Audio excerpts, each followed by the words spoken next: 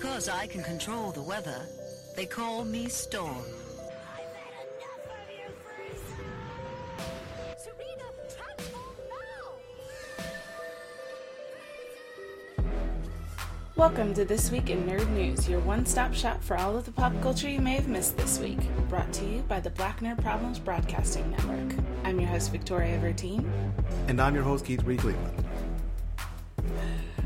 Hello. This is my first podcast in June. So I want to start off by saying Happy Pride, everyone. Yay! And that's kind of where I wanted to start with my first segment, actually. So I am bi. I have always been bi. I have never not known a time when I didn't know that I was bi. So I love Pride Month, and it was really weird last year to not be able to celebrate in community. I think especially because Pride Month a lot of times is like the only safe space you feel like you can really be 100% yourself. There's always some level of performance going on, and not for everyone, right? Everybody lives their own story, but I think that is something that is really great about Pride, is that you can be as out and as loud as you want to be. And so that was really difficult last year, being in the very first stages of COVID. This year has been great in that we're starting to be able to get back together to have small things, but also I feel like a lot of the streaming platforms have really stepped up their game this year, so I wanted to kind of talk about that. There's a whole bunch of stuff. I'm not going to go through all of it. I've picked out 3 streaming services. I haven't even really touched on YouTube, but please go through YouTube and just find some great new creators. Let's start with Hulu. So Hulu has a Pride Guide, is what they call it, which just has a ton of movies that are centered on LGBTQ plus stories. They have a list of kind of movies and shows with prominent LGBTQ plus characters.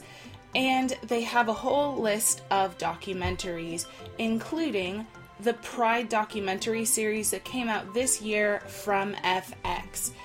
I am so excited to watch this documentary. It is specifically about LGBTQ plus civil rights history throughout the years.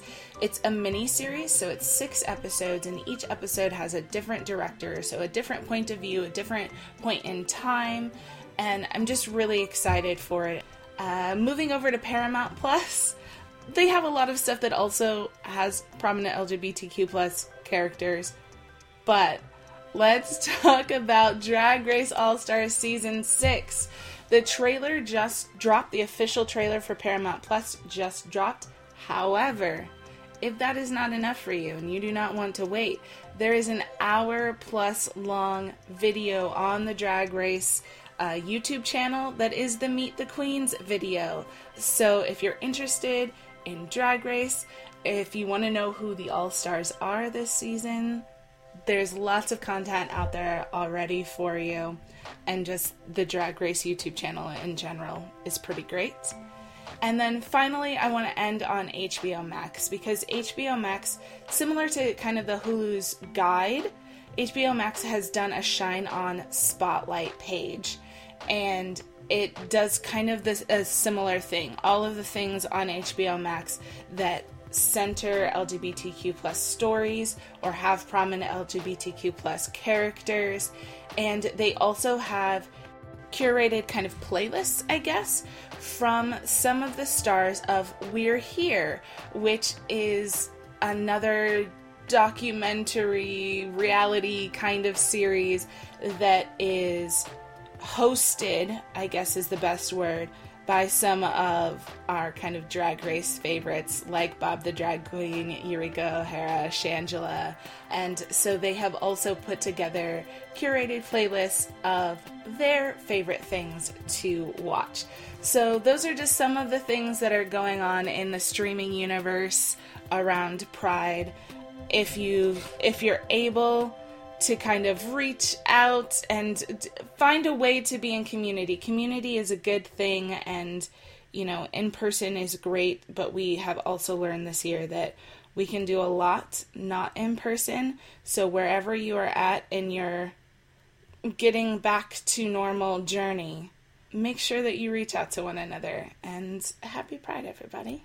One thing I want to say, too, is that now that we're turning the corner, knock on wood, with everything going on with the world, crazy pandemic and everything, like, it always was going to be a cause to celebrate once that happened. But I'm glad that when it's happening at a time when it is like around time for Pride, the summer and everything, where people can actually like go out and embrace that community that they didn't get to for so long. Like, it would have kind of sucked if things would have turned the corner. I mean, it still would have been good ultimately, of course, but it still would have been kind of bittersweet if things would have like started to improve and it was like December and like you live somewhere cold like I do. It's like, yeah, I can go be around people, but like, do I want to? So this is really good and everything. So like, I don't know to what scale things are opening up in different places and everything, but just here in Chicago, I've seen a number of like safe-ish like space and gatherings and everything happening throughout the city and all that. And also outside, people do what they normally do. So like, that's a great thing. And as far as the content is coming out, one thing that I like is that all of this seems like it's organic and natural and not something that studios don't know what to do. It's like throwing against the wall, like, we got to do something, right? And I didn't realize until you just mentioned this that Drag Race was on Paramount Plus, because that's a very good show and very addicting. And they know this because they're going to get everybody sucked in by giving them free content on YouTube just so they go on Paramount Plus, because they're even more attached to these queens if they weren't already. And I don't have any favorites necessarily, but I've definitely watched my fair share of drag queen over the years. So this might be something I do just like in between, like once the episode wraps, because I have some time to kill and just go dive into it real quick. For sure, for sure. All right, so what have you got for us this week, Keith? So maybe it's just a matter of being reported more, but there seems to be a lot of attention being given to the hacking space. Recently, we've seen a mix of large companies and agencies being targeted in ransomware attacks and other data breaches of various kinds. But now, the nerd space is under fire after hackers stole data from Electronic Arts, commonly referred to as EA, which publishes many games, including FIFA, The Sims, Madden, Star Wars, and many others. The hackers reportedly spoke on underground forums this week about acquiring source code for FIFA 21 and the Frostbite engine, which is used by numerous games under the EA umbrella to operate. In total, hackers said they got about 780 gigabytes worth of data and are currently trying to sell it for a profit somewhere. Instead of looking to sweep it under the rug, EA made a statement confirming that, quote, a limited amount of game source code and related tools were stolen, end quote. But the company was also sure to specify that no player data was accessed, that there was no reason to be worried about player privacy going forward, and that they since improved the security measures. But still, with the constant back and forth that goes on between hackers and cybersecurity specialists and this constant tug of war, I feel pretty comfortable saying that those promises can only be taken so seriously, because there's only so much you can anticipate. The whole thing about hacking is just finding new ways to get through cybersecurity systems. Like, you can't always anticipate those. So there's like, kind of gives people more reason to pause, thinking that, well, am I really safe? Is my data safe? My information safe when I play these games and they're being hacked? Like, even a giant like EA can fall victim to this, where they've basically just like taken your one of your most profitable games that you have under your umbrella, which is FIFA, which is worldwide a huge success, and they can basically just like take that and run with it and sell it for who knows how many cryptocurrency in various places and everything. So just like, from a game perspective, but also just a general consumer perspective, this is something I've thought about a lot, but I'm curious to get your read on it, Victoria. Like, how do you feel about like your security when it comes to like your data and using all these different outlets that are kind of inevitably being breached at some point in time, and how do you navigate that? How do you find comfort in that? So a couple of things. Let's just be real clear. There are definitely certain sites and things that I just straight up lie. Like, I am not, that is not my real birthday. My name is spelled kind of funky. It's just, but also I think another thing, which is probably terrible, and I feel like I should apologize to my mom, because I feel like this is not like, I feel like this is not a good way to cope with this. But I was in the military for a while, And so a lot of times my kind of thought process is like, look, the government already knows everything about me. Like, the government has all my stats on file. Like, why does it matter? I'm just kind of past that threshold of like, they already got it. So it's not a thing that is incredibly worrisome to me. I'm also broke all the time, so it's not like they can like take my money or something. Like, I ain't got nothing to take. So I guess for me personally, it's not that much of a concern. However, overall, this is a big concern. And you're right, we've seen it in so many different ways. I would say that even on a much smaller scale, like doxing is kind of similar, right? Like, it is people finding out your information, specifically using digital means to find out your information and to use that to harm you, right? So there's a huge spectrum of how this affects people and affects them differently. And I feel like sometimes the individual things are not super problematic, and so they maybe get overlooked. But I think you're right in that we should see these things as maybe like canaries in the coal mine, right? So like 780 gigs, that's not even a terabyte, right? So in some ways, it's like, that's a really tiny breach. But looking at it as like, this is one of the big, I mean, EA has been around forever. It is one of the giants, and theoretically should have known better isn't quite right, but like should have done better maybe. Like, the idea that EA could be breached is rough, right? So I think if we look at it in that kind of sense of like, this is sounding the alarm, then it really is important to make sure that we have it. It's kind of a rat race, right? Like, you always have to make sure that your security is one step ahead of the hackers, because they are going to learn it just that tiny little bit after you. So you have to just be constantly updating everything, and that's a lot. It's a lot to do. And this may sound like a bit of a nihilistic or more accurately a pessimistic approach, but like on an individual basis, I'm well aware that like my data is probably somewhere I don't want it to be or where it shouldn't be, because like that's how the internet unfortunately works, and it's now like a part of society is what it is. But I do think you're right with the mentality that on an individual basis, something you like, I do what I'm supposed to do, of course. I change my passwords on a regular basis. I have a variety of them and everything. Outside of last week when I almost said a password hint on the air, but not the password itself. That's an exception. Don't judge me for that. But I do think you're right with the whole canaries in the coal mine metaphor, where like, yes, like on the grander scheme, some of these breaches are like minor, but when you think about it on a larger scale, like if a huge amount of data gets taken from somewhere that's actually implemented, like integral to how we survive and live life and everything, that could have long-term effects, right? Like, while it was dealt with relatively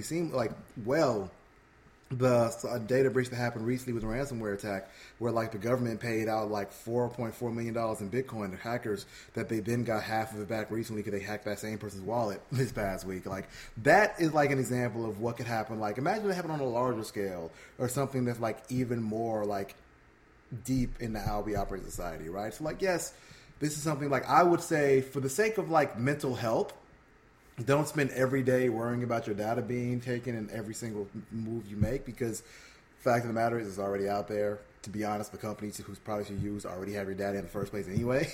That's like just happening. But as far as like keeping your eye out for like headlines and what's happening in the world, like keep an eye out for like the large breaches, and if you get a random email from a reliable source saying that there's something that's been breached, you look into that then at that point. This is how I kind of operate on a personal level, at least.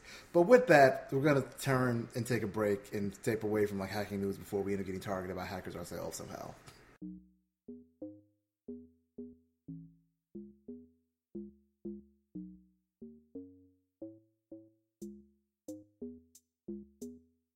All right, and we are back. So much happened this week. This past week was Netflix's Geeked Week. So not only do we have our regular waterfall of news, we also have a lot of Netflix related news. I'm honestly just gonna say, like, go look at Netflix Geeked Twitter account, see what interests you, and click on it, because it was all good. It was all good, and we just can't cover it. So do some research, y'all. But with that, we are going to kind of merge our last big round into a giant lightning round of the top 5 things that stood out to us this week.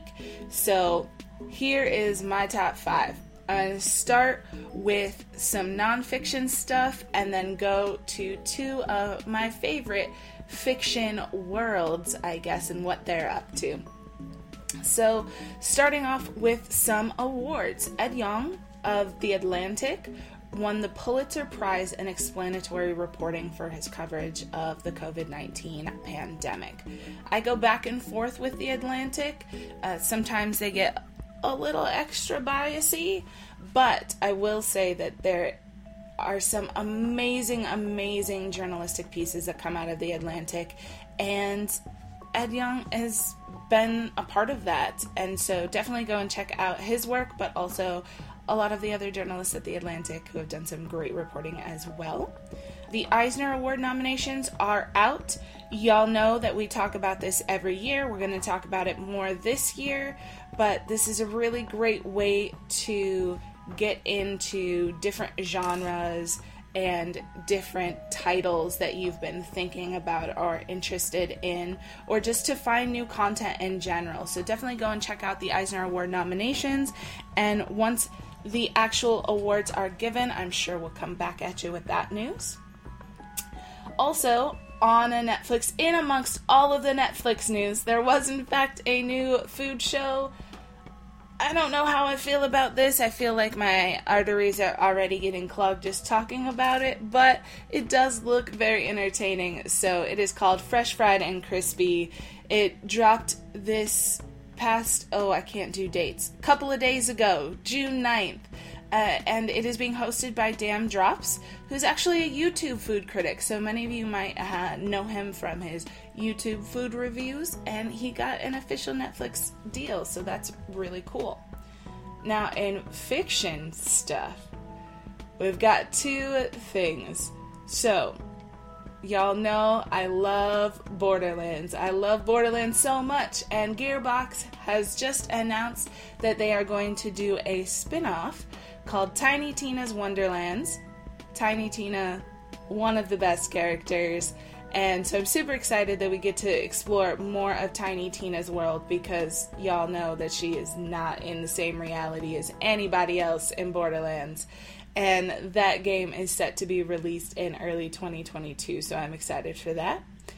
Last but not least, Lord of the Rings is going to have an anime movie? Exclamation mark. So I don't even know how to feel about this. I guess overall I'm excited because I love the world that Tolkien has built. The movie is titled The War of the Rohirrim, and it is going to be, it's like a legit Lord of the Rings title, so it's coming from New Line and the Warner Animation Group. Philippa Boyens is going to be a consultant, and Kenji Kamiyama is going to direct. So it looks super cool. It's going to be essentially, prequel isn't quite right. I would say more of an origin story about the Rohirrim, which are the warriors from Rohan. So when Éomer first comes up in the Lord of the Rings movies and they kind of surround them with the horses, that is the last of the Rohirrim. And so it's the origin story of the Rohirrim with Helm Hammerhand, who is kind of like one of the first kings of Rohan. So way before the movies that we know and love, but a really cool kind of dive into Middle Earth. So I'm excited about that. Keith, what do you think? This all seems like really, really good stuff. To start off, as a writer, former journalist, now pseudo-journalist slash marketing person, I really enjoy seeing when people who work in content get appreciated for their work, and the award season is like the prime place for that.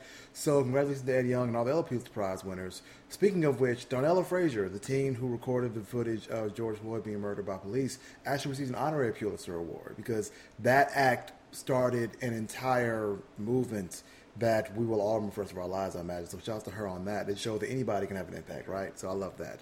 Moving on, I love that we get even more cooking shows on Netflix. You can never have too many cooking shows. Like, it's just not a thing. Like, I was literally watching Barbecue Showdown a couple of days ago, like, with some people, and I was legitimately intrigued. I learned about, like, pork butt comes from the pork shoulder and not the butt, and, like, it's a valuable piece of meat and everything. Things I didn't know. So, yes, more food content, please. It'll never get old. As far as other content, I don't really know much about Gearbox, so I'll leave that one to you. But I'm very glad that you are the one to talk about the Lord of the Rings series or movie, because as all of us here this week in Nerd News are indeed Tolkien fans, I feel like you are the most by far, and I would not have been able to pronounce that title, which is why I'm not trying to pronounce it now, because you already did it once, and I like us being at 100% and not 50%. But this is all very good things that I'm looking forward to for a variety of reasons. And with that, I'll go ahead and dive into my lightning round for today to go ahead and take us out for the show. So to start off, some sad news actually. NBC chose to not renew the show that Mikkel and I have been obsessively talking about for months now, Zoe's Extraordinary Playlist. So, barring any chance it gets picked up elsewhere, which it might because it has a small but powerful audience, thanks and best wishes to everyone involved in the creation of that show.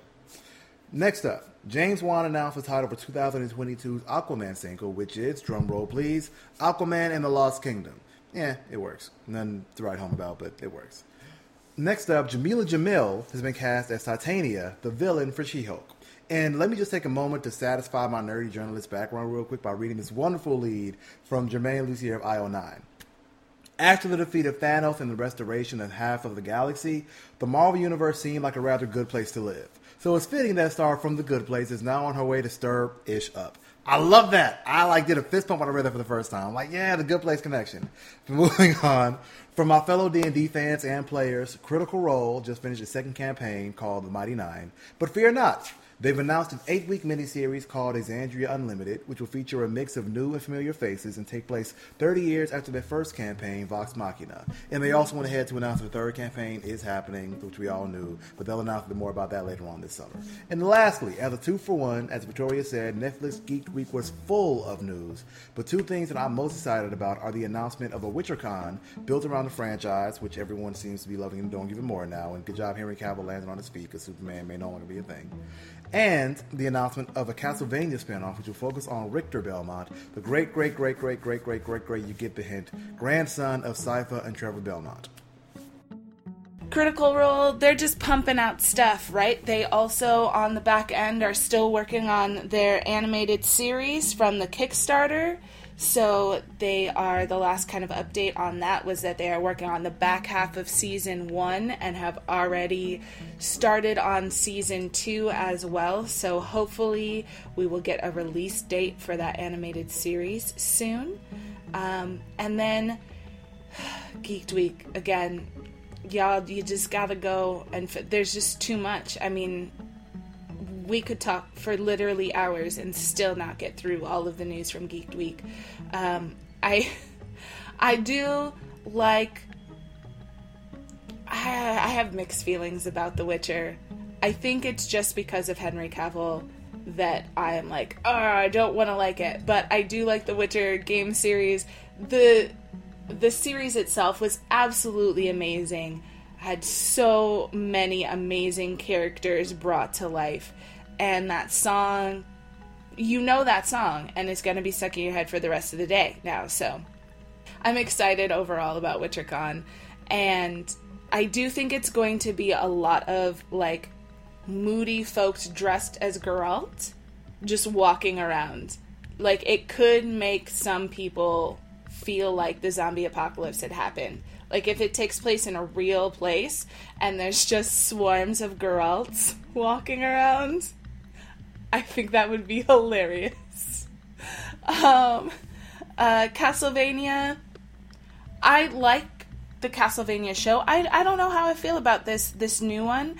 It's going to be set in the French Revolution, which is a part of history that I have a soft spot for. So I'm very interested to see where they take the story so far into the show's future. That will be interesting. That's it. That's what I got. Yes, I'm definitely a big fan of when my fiction and history get together. That's a really good thing. I didn't know it took place in the French Revolution. You know more about this than I do. And in case the song is not stuck in anyone's heads out there. Oh, no. Toss a coin to your witcher, oh valley of plenty, oh. There you go. Now it's stuck. Earworm for you. I was intentionally not doing it, Keith. Well, I took it. I'm sorry, I had to. Someone had to. It's an earworm and it works, and now it's like, it was stuck in my head. It got to be stuck in everybody's head too. But if you'd like to hear our thoughts on these topics or anything else in nerd news, including more singing from myself, feel free to tweet us at Black Nerd Problems with the hashtag TWINN. That was this week.